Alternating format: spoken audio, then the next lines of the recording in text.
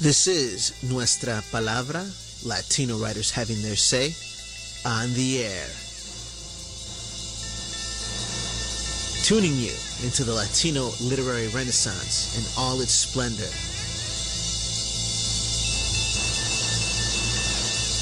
Interviews, teatro, rap, fiction, poetry, memorias, composer spotlights, and more. Always más.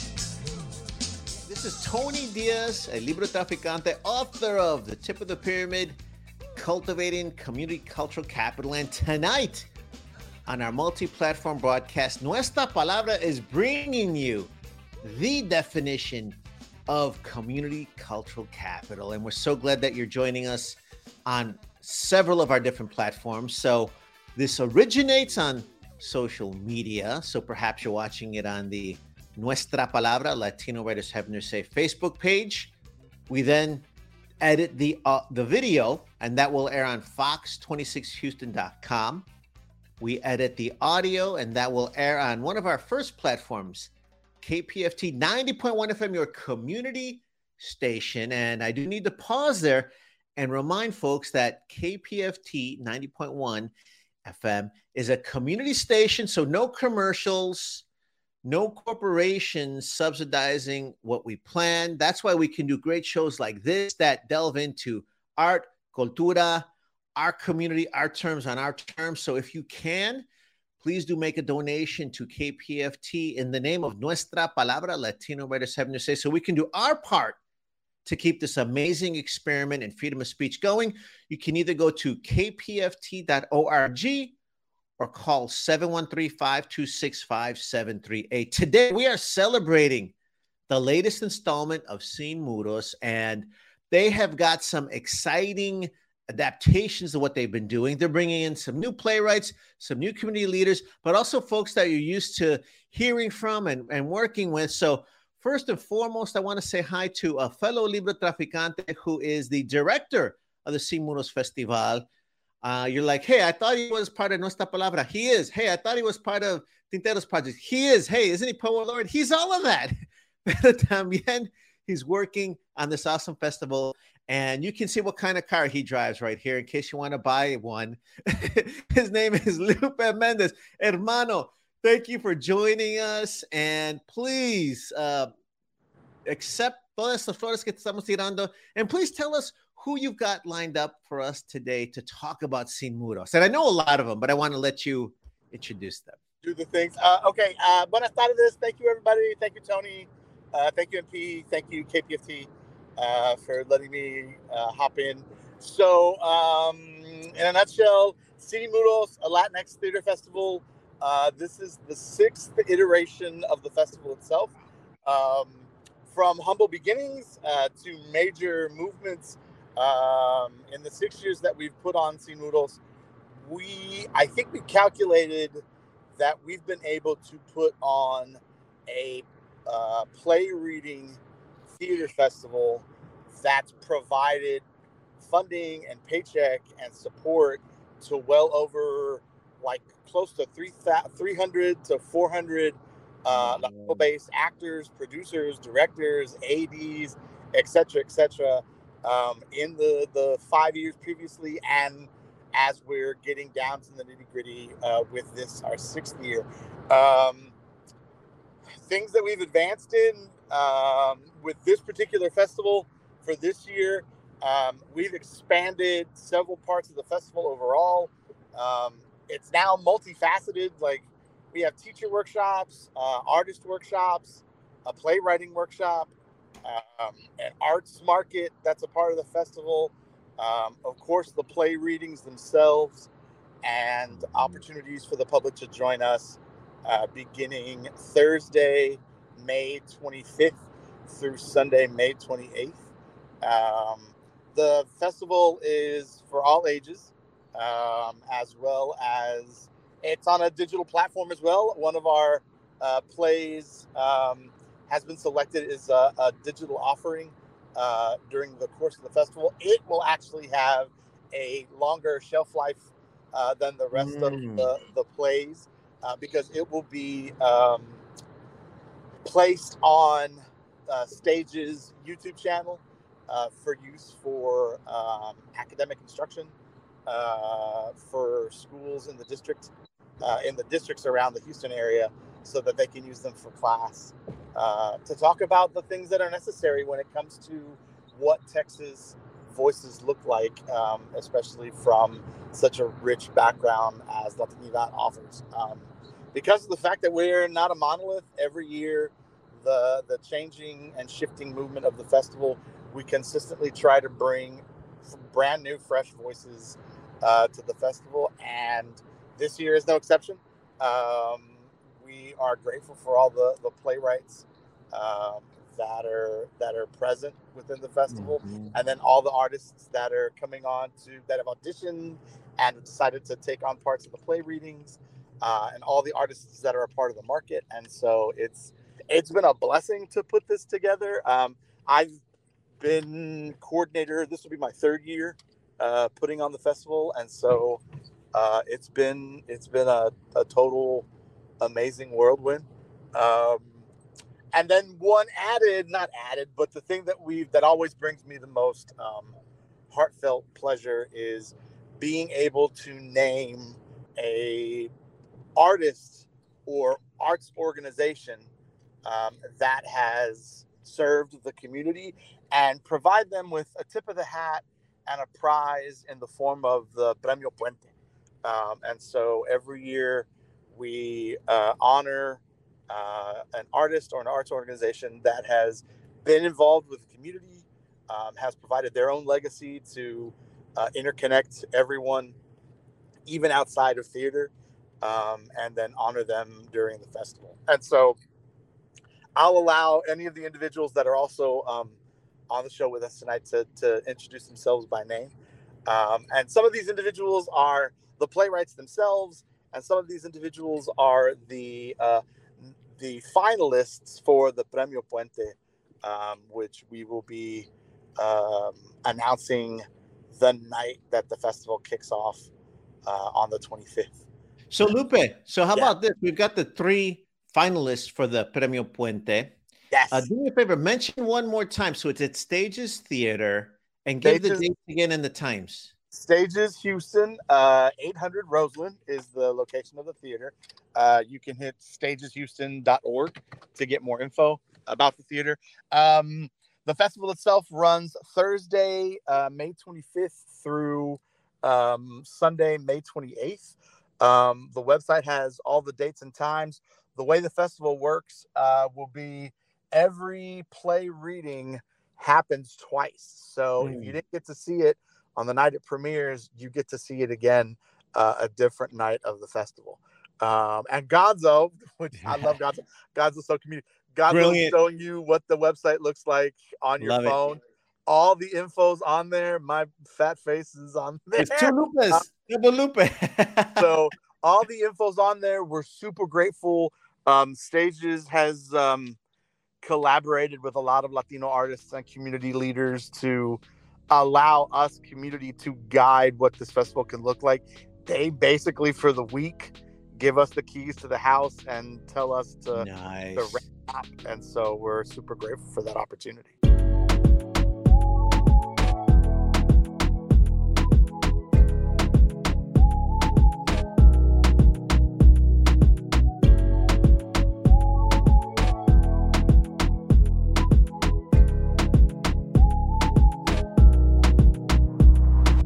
Why don't you introduce the 3 finalists who I know them all. That's a really great lineup, and I'm so glad that you are archiving their history, recognizing for the work that they do. I know they don't do it for recognition, but I'm glad that they're getting it. And then we'll have you talk to the folks that are from the teatro, and then we'll talk to the award winners. So Lupe, introduce the 3 finalists for the Premio Puente, who you will then unveil that evening. I'm gonna be real community and real honest. This is the first year that we've had enough community members on the committee that we actually got into a massive double digit in the selection process for the Premio Puente. We always hit like a max of 8 when we're discussing who gets the prize. And so we've never been at the position where we have the capacity to even name finalists. And I'm grateful that this year we hit a high double digit, and we were able to like whittle it down to 3 individuals. And so our 3 finalists for the Premio Puente are Gonzo, 247, Ashley De Hoyos, and Denise Decolonize Lopez. Each of them major heavy hitters who have guided Latino arts across the city in a multitude of capacities. And I'm super grateful that they all like accepted that we nominated them, and then were elated when we told them that they were finalists. And so it's been a real treat to see each of them. I'm really close friends with one, and I finally got to like hang out for a little while. Gonzo and I got to like have a really great conversation the other night at my closeout for Poet Laureate, and it was a great opportunity. And I'm a big fan of Ashley's curatorial work. And so, yes, if the 3 of y'all could say hi, and we can talk a little bit of shop about what it means to be nominated. And maybe we'll start with Ashley, if you want to say a few words. Hey, welcome to the show, Ashley. Great to see you. Yeah, thanks for having me, Tony. It's good to see you in this format. I know we're always behind tables and in communication and conversation about community things. So I'm honored to be here. Thank you. Thank you. And tell me, I know you don't do this for recognition. You've been doing so much in so many different capacities. What does it mean to get nominated for this for you? Oh, this is a huge honor. Someone who was raised by my grandparents, Amelia Contreras and Gilbert Contreras in Baytown, who really displayed a lot of service for their family and friends and their community. To be able to bring that into my curatorial practice and root it and understand what it means to create space for others, to uplift other voices. The nomination alone was really meaningful. And I think it came also at a really wonderful time where I've been thinking about my practice and what it means after being at Diverse Works for 5 years. And so to be recognized by peers from the field and artists, I think that's a huge takeaway, just being nominated and being able to celebrate the work that, I've been doing and other community members have been doing. Well, what I do appreciate about what you do is you do participate at the high level of, and I call them corporate nonprofit, in that they're larger nonprofits that have infrastructure, but you're also still very much tapped into the community. So tell us a little about that balance. What does it look like for you? What are some of the challenges? And clearly there's benefits or payoffs for you.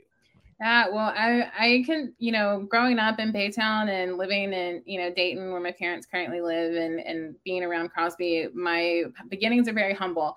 I was from a very different class than some of the individuals that I went to grad school with. I have a very different background. And so I try to remember where I started whenever I'm working in the galleries and who my audience is or who I want my audience to be.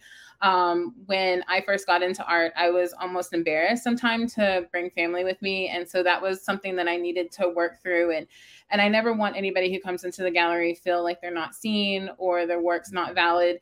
And as a curator, I have that position to really think through aesthetics, conversation, helping uplift and share resources. And so while I straddle this world of having an MFA that brings me to the table of conversations where resources are shared, and then sharing those resources with or making sure other voices are uplifted that are not visible in the room is really important as part of my practice. I love when I'm able to bring someone into the gallery and it's their first time showing work in a space like that. Specifically when they may not have thought of themselves as an artist. I believe art is everywhere around us, and that it's really informed by our upbringing, and all of those values of aesthetics or our culture are really important to be in the conversation of the art historical canons and contemporary field.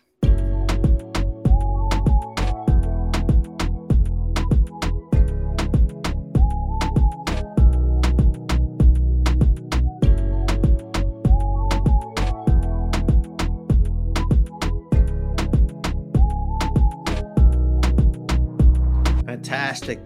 Thank you very much. And let's chat with Decon. Decon, great to see you.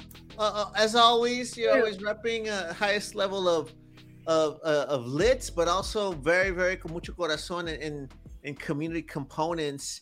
Tell us about what you think this moment means for this recognition, but kind of where maybe the community is at for us to be able to celebrate all three of you at this time.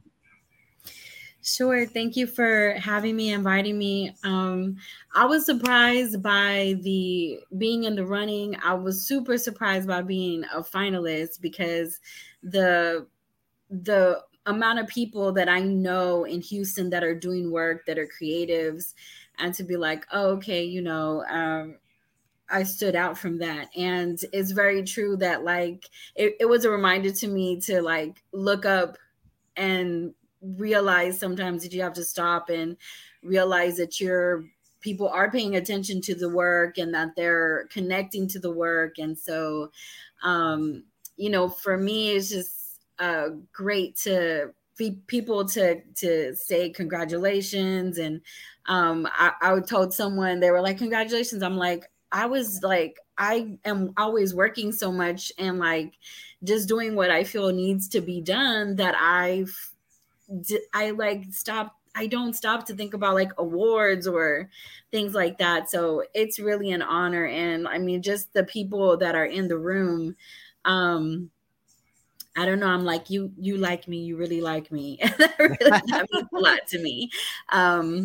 As far as like, I think for me, I'm an entrepreneur. I'm a do-it-yourselfer. I have such a hard time waiting for permission. And so in the work that I do, I'm proud that I can teach people about how to do that for themselves, and kind of creating those worlds that are just for you. And like, we don't have to rely on other people to validate us all the time. We don't have to wait for them to give us permission, even give us money. We're very resourceful and we find the ways to do it, in ways that make sense to us and have us connected to culture, have us connected to ourselves in a spiritual way. And so I'm happy that that's worked for me, all this time. And it's great to be in the space that I am in radio and be able to show people what I've learned.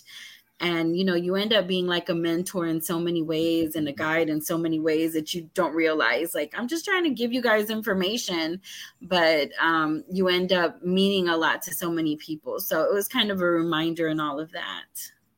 And you do so many different things. Like if you had a business card for each aspect, right, you'd have like a stack like this. But I do want to reflect so people can kind of understand the trade-off in that clearly you're an artist. However, you do all these other things. How much of your time that could just be your practice do you give up to do some of these other things? And why do you do that?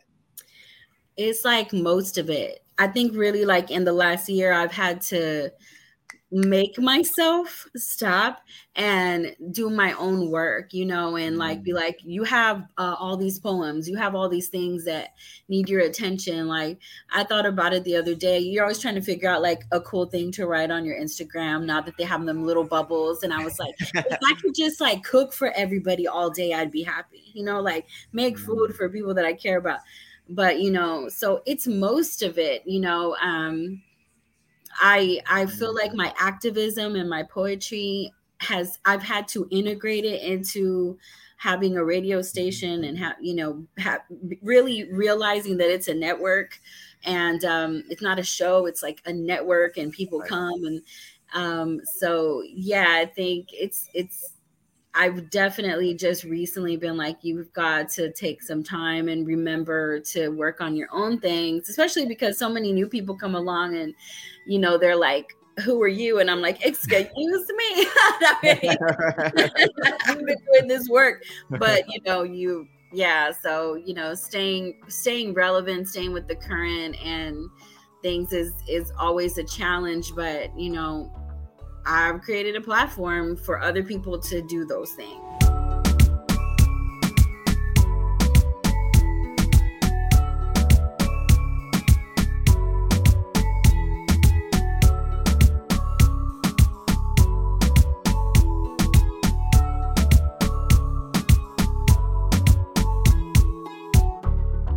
And before we go to Gonzo, fellow broadcasters, give a shout out to your broadcast, and then also tell folks about your website too. Give the address, please. Sure.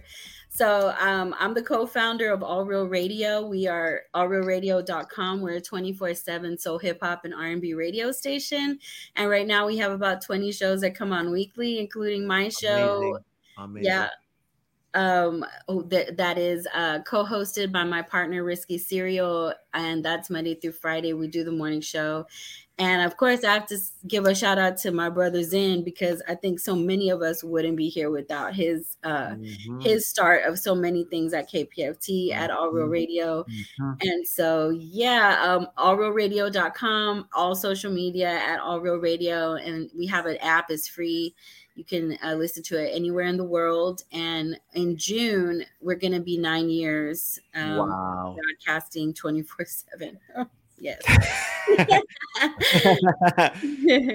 Congratulations. Thank you. And the third nominee for this amazing, what a great list of folks. Gonzo, great to see you again. I'm so happy that I've been able to run into you in the real 3D world, and really appreciate all that you do and have been doing. So you get many recognitions, not enough recognition, but how does this fit into what's going on in Houston, and what does it mean to you to be recognized for this from the Sin Muros Festival?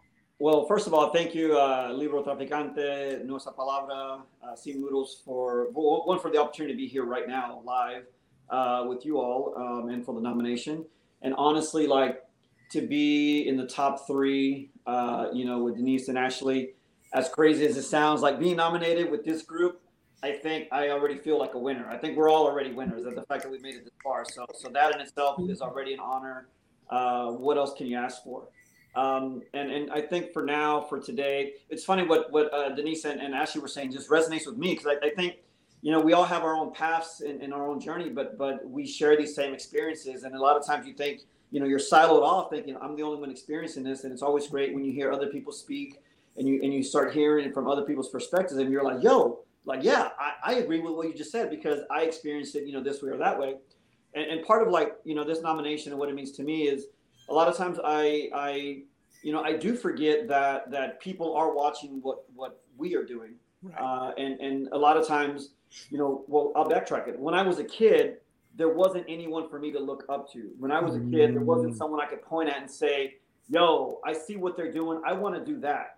The only thing I had was this one mural by Leo Tanguma. I didn't know who he was. I never met him personally, but his artwork, the mural itself, inspired me to want to be an artist, knowing nothing else about it. My parents came from Mexico. They didn't know much about art, so it took a while for me to figure out who I am and how I fit into this, this world. But looking back, I realized the importance of art and the accessibility to art. Not everyone's parent can take time off of work to take them to an art gallery or a museum, or might not have the money to pay to get in.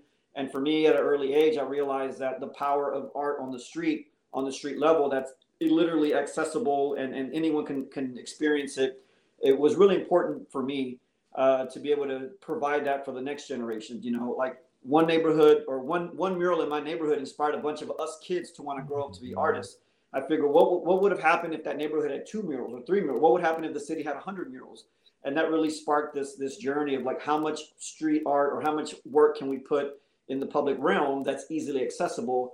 And now more than ever, I feel like this nomination really just drives that point home of like, what we do is important, whether we realize that people are really paying attention, or whether we realize that people are actively kind of like looking for inspiration and for role models. This kind of really does help, solidify that what we do is important, and sometimes we have to realize and come up for air and be like, oh yeah, okay, let's make more of this happen. So it's inspiring, makes you want to do even more. Well, that's a great way to put it, because I think even just the act of creating the award, Lupe and all the folks at stages and the folks that are impulsando este movimiento de Sin Muros, they're pausing to consecrate this award, which demands that we stop, draw attention, understand our power, because there is power to say, here are things that should be recognized. And along those same lines, What I love is that you mentioned Mexican American history, Chicano history, because that Tanguma mural, I remember you helped, you helped bring it back from being evaporated from our history. I remember watching the award, the commemoration of it, and on a street where it was, when people thought it was derogatory, they were trying to insult us by calling us Chicano. Here were the words Chicano ringing from the speakers, and here was this mural brought back to life. So I want to ask you, because in your work, it's visual art, it's street art, it's Mexican American studies, it's Chicano history. You hang out with the writers, is it important to you to combine all those things in all the work that you do? For me, I learned again, like Leo Tangumo's mural had one little ribbon that says, the quote, very, very little text was in it. And as a kid, I didn't, when I didn't know how to read, visually, I could understand a lot more. And I understood the power of art. A lot of times, people might not be able to read English, or people might not be able to read at all. And the power of visual arts to be able to communicate themes and messages and inspiration with without even having to speak anything, I think is powerful. That being said, then you can have the double power, the wonderful and thunderful of including text and including inspiration poets or writers, and be able to use that in context with the visual to make a even bigger impact. But I think the creative energy that you can put out there really does go out, and it touches the people that need that inspiration at that moment. Fantastic. Thank you for all that. And I want to bring it back to Lupe Mendez. Speaking of creative energy, of course, el movimiento de Sin Muros comenzó como un festival de teatro. So tenemos tres teatristas con nosotros. Please introduce them, and we'd love to hear from them on what they're planning to presentar. Y claro, if you're having fun now, these are just some of the folks, the intelligentsia, the intellectuals, the cool folks you're going to meet when you go to stages, and they're going to run the joint. So, es que va a ser un party, pero claro, buena.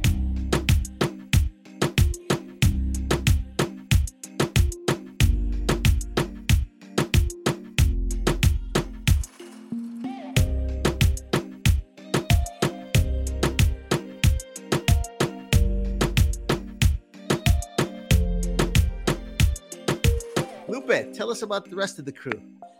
And so the way the festival works is we open up the submission process, and we keep the idea of Texas-rooted Latino theater at the forefront. And so all the individuals that get to submit are rooted to Texas in some way. Their work mentions someplace in Texas. They themselves grew up in the state. They've studied here, et cetera, et cetera. And so this year, two of the playwrights that have been selected, Ricardo Davila and David Davila. Ricardo has his play, Parts Per Million and Profits, has been selected. And then David Davila's play, Hotel Puerto Vallarta, a legitimate work of dramatic theater, are two of the selections for this year. And so we're super thankful they said yes. Reading through their plays, selecting the plays every year, it's a blessing and a curse, because it's rough. Like, we sit and we spend a while like talking through, what do we want the festival to look like, what voices are represented, what freshness can we put together by putting it this way. And so we're super grateful that they both said yes to being a part of the festival. Let's start with Ricardo. Say the name of your work several times, and then tell us, what does this mean for you as a playwright to get to present your work at stages for Sin Muros? Yeah. Hi, first of all, thank you for having me. My name is Ricardo. So the play that I wrote is called Parts Per Million and Profits. I wrote this. I moved to Houston last summer in June, but previously I had been working. I'm an actor primarily, and I was here working, doing a show at Alley Theater. And it was while I was here that I started writing this play that, writing sometimes can be very tedious and very, just very laborious, but sometimes it also just sort of flows out of you for whatever reason. And this is one of those that just kind of like wanted to come out, and I just sort of followed that impulse. But what it means to be part of the festival, I mean, it's a huge blessing. I feel very honored. It's my first time getting a play that I've written workshop. So cool. Oh, wow. Yeah. Congratulations. Yeah. So I'm still very green as a writer. So I kind of recognize the gift that this is, to have the resources and to have a group of actors sort of like collectively come together in a room and present in front of an audience. So I'm very, very grateful, both for the opportunity to exercise my abilities as a writer and to get the experience of workshopping something, and to have the experience of putting it out in front of in public and sort of seeing what the response is, because so much of their response, I think, is going to shape the future of this piece. And also because the nature of the piece itself, I started writing after grad school. I did undergrad and grad school for acting, so that's sort of like my first love. But Where did you study? I did my bachelor's at NYU and grad school at the Yale School of Drama. Dang! I'm glad Houston stole you. You can. Yeah. And so I graduated, and you kind of get hit with sort of the reality of the industry. And not that I had tremendous luck and good fortune kind of coming out of school, but you also are hit with sort of the reality that there's a lot of downtime in between the acting work, and how do you sort of maintain fulfilled creatively.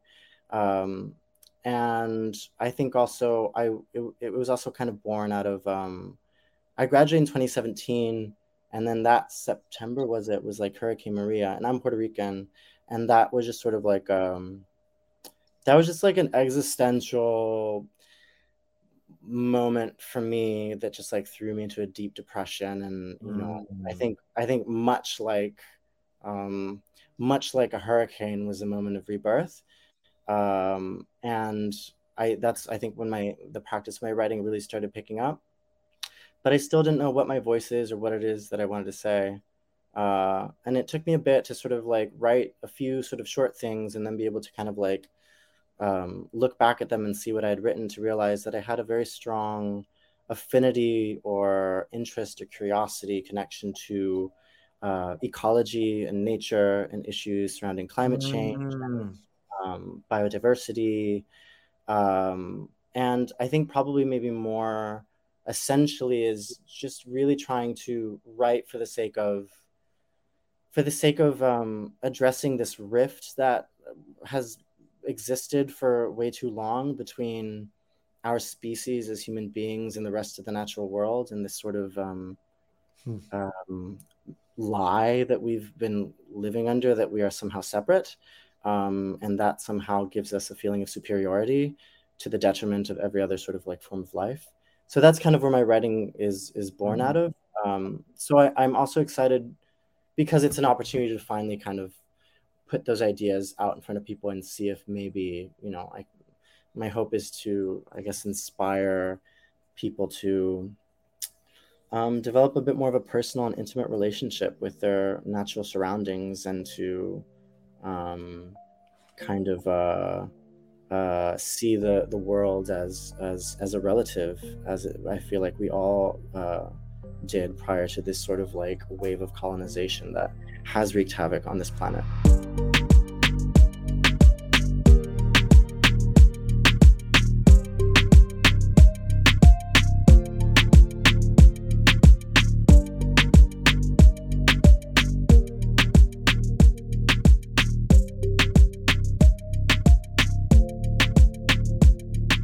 So we're looking forward to Ricardo's Parts Per Millions and Profits, which will estrenarse. So this is your North American debut for your work. You've been on stage, so we hope people can come and enjoy that. and I'm very proud that Houston has that role in your history. And we're gonna come back later and ask Lupe. We'll put him on the spot and say what he liked about both of your obras. We'll give him a little time to calibrate his answer. And then David, welcome to the show and congratulations on having your piece presented. Say the name of your piece a bunch of times, and what does it mean for you to have your work presented at stages during Sin Muros? Sure. Well, can you hear me, first of all? Perfectly. Okay. It's so loud here. I'm like in a Starbucks parking lot. Tractor barrel behind me. I'm in Commerce, Texas. Oh, see how loud the trucks. Commerce, Texas? What are you doing there? I love it. Driving through. Actually, talking about what it means to me, I'm actually just really, really grateful. Because I have a lot of family in Houston that, for one, has never seen any of my work. Wow. And two, my uncle died 2 nights ago. Oh, you have our condolences. Thank you. In Houston, and the funerals in Houston, all my so it actually means a lot that I'm I'm gonna be here for that. I'm driving down right now. It just feels like this was somehow, meant to be, that I would get to be here for all of this. So, yeah. And where do you live? But where do you live? I'm sort of all over the place. I've lived in New York for 12 years, but I'm currently finishing up an MFA fellowship in Indiana, but I don't really like to say I live in Indiana. I thought that out in Indiana. You're driving from Indiana to Houston? Yes. Oh my, you get the point. Oh yeah, y'all got it. Okay, I'm sorry. Y'all Houstonians, I mean, we're also going to have this on the podcast, so folks from all over will live. Houstonians, este hermano is driving from Indiana. I used to drive from Chicago to Houston, which was 24 hours. That's even further. So we got to, just to support you just for that. So, oh my goodness. Well, so anyway, I'm just honored for that. I'm thankful for this opportunity. Yeah, I mean, I've applied a bunch to this festival. I don't know if they finally said, "Oh, give him one, bring him over 1 year." I have a lot of plays, so I've probably send one every year, and for some reason they like this one, which is this play is called. God, you're so loud, birds. This play is called Hotel Puerto Vallarta. Hotel Puerto Vallarta. That's Hotel Puerto Vallarta. And it is, it's a comedy. I wrote it during the pandemic just because, honestly, I just wanted some joy. So it's a farce. It's a really, really, really, really stupid farce about drag queens in Puerto Vallarta, which is everyone knows is a big gay destination in Mexico. So, it's crazy, slamming doors, mistaken identities, naked men running around. And I really just intended this to be fun, which is why the title has the little subtitle, a legitimate work of dramatic theater, because it is not a legitimate work of dramatic theater.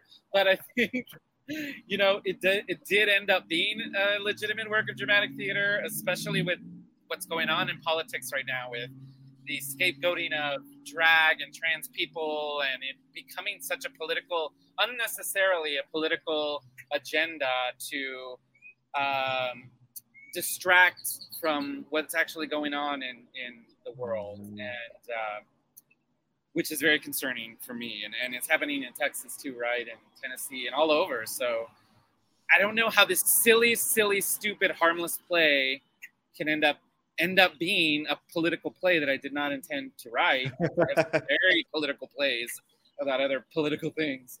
But I really honestly just wrote it to be something joyful, to be a celebration of queer love, of the creation of queer families. And that's honestly what it's about. I mean, these people who have to find families with other queer people, and in the play, the hotel is comes into threat of being bought by developers and closed down, and they have to come up with a crazy scheme to save the hotel. I mean, it's really just a stupid gentrification plot. Classic stupid plot. But in the end, it is about love and queer families and acceptance and where you find joy and home. So yeah, I'm just thankful that they're bringing me in right now. It really does I'm so glad that I'm going to be in Houston for with my family during this time. So thank you. Well, I appreciate that you're doing a live drop in the Commerce, Texas, and it sounds like you try to run as far away from politics as possible. You're like, I'm going to make this screwball farce, and you ran right into all the political issues that Texas is examining, and it needs your play. Y mira, there's from the bottom of my heart and the whole crew, we give you our condolences. We know you're taking it in pride, and obviously esta obra va a ser algo poderoso para tu familia. So thank you for making us part of your familia. We know that Houston te va a tirar flores y apoyarte, and we're very happy to have you here.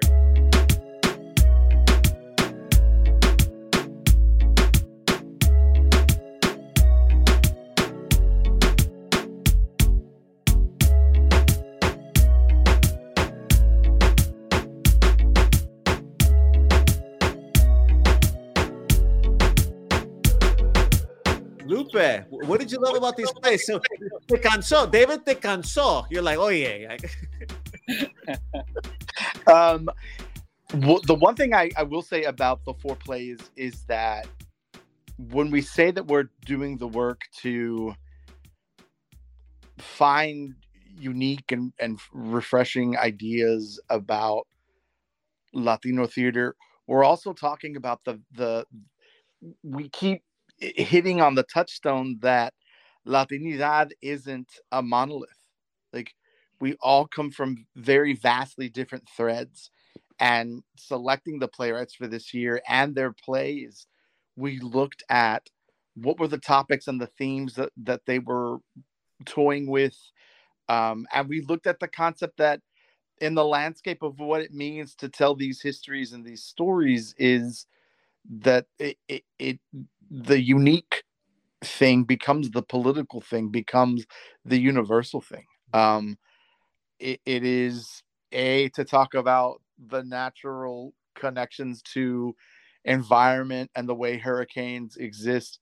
We're at the doorstep, right? Like, the threaded connection between Ricardo's play and our understanding of hurricanes and tropical storms here, we're familiar with it. And so it's that shared line. And with David's play, we had already had a conversation. We're not the only theater putting together shows and concepts that are both celebratory and comical. Main Street Theater was just in the news because they put together their kids show for James and the Giant Peach, and apparently that turned into a big brouhaha because several of the characters in the play other gendered individuals, and it caused conservative school districts to cancel their ticketed showings for students because of all the politicization of what this is and is not. Like, James and the Giant Peach has been a play for Main Street for a decade. Like, other people have put it on. It is not a thing, right? And at the same time, we look at David's play, Hoto Puerto Vallarta, and it is brilliant. It's funny, and we look at it and say, we need that light. Like, we need that levity. We need that joy.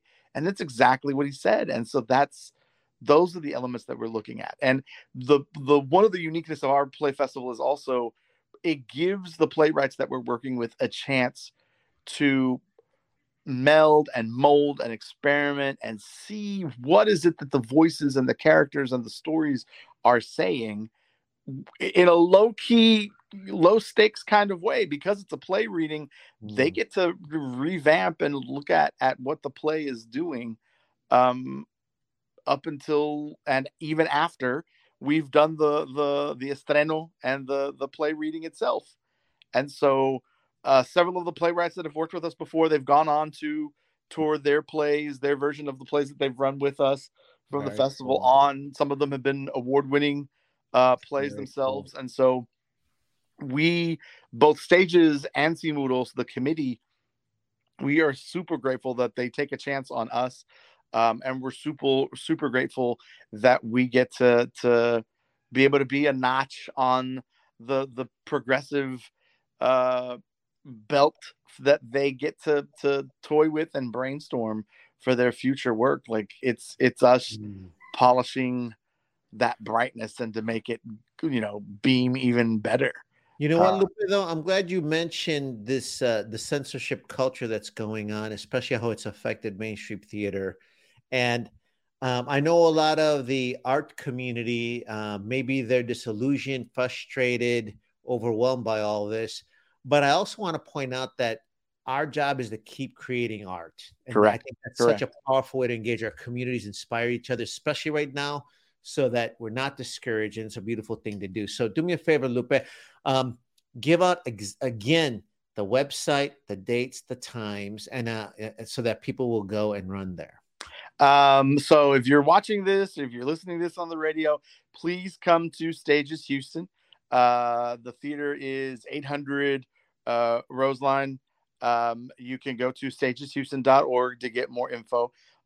You can, I think they're on social media at Stages Houston. You can get all the info.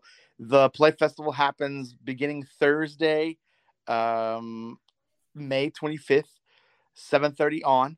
The full estreno of the night will present the Premio Puente that night we'll highlight the nominees and present the winner of the prize.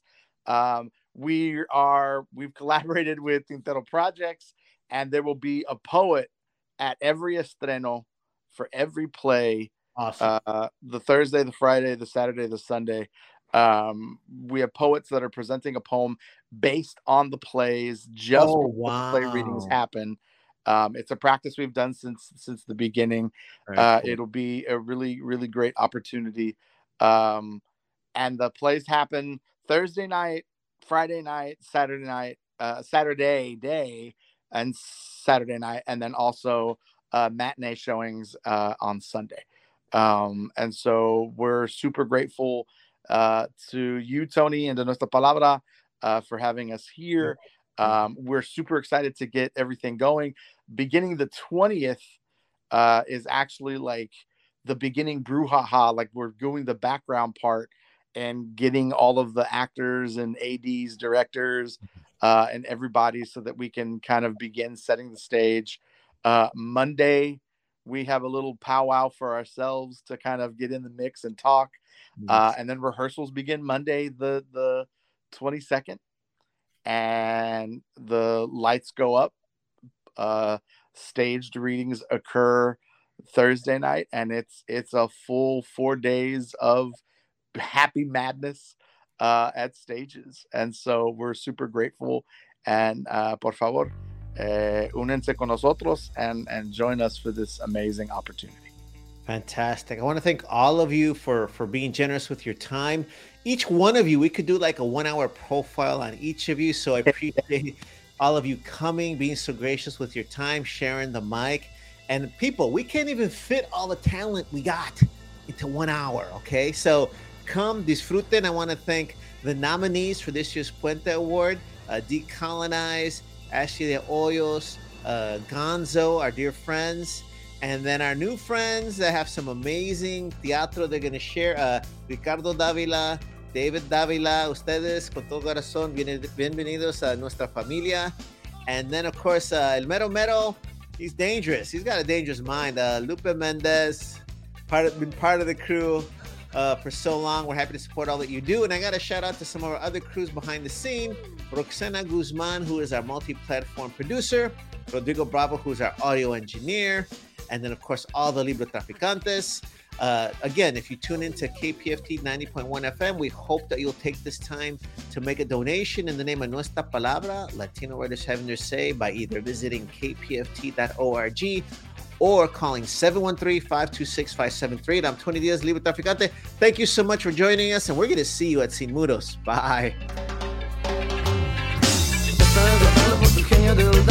Esta es la bola pequeña del rap. Cuando hablas de violencia dice basta ya, que cuando hablas de guerra dice basta ya, que cuando hablas de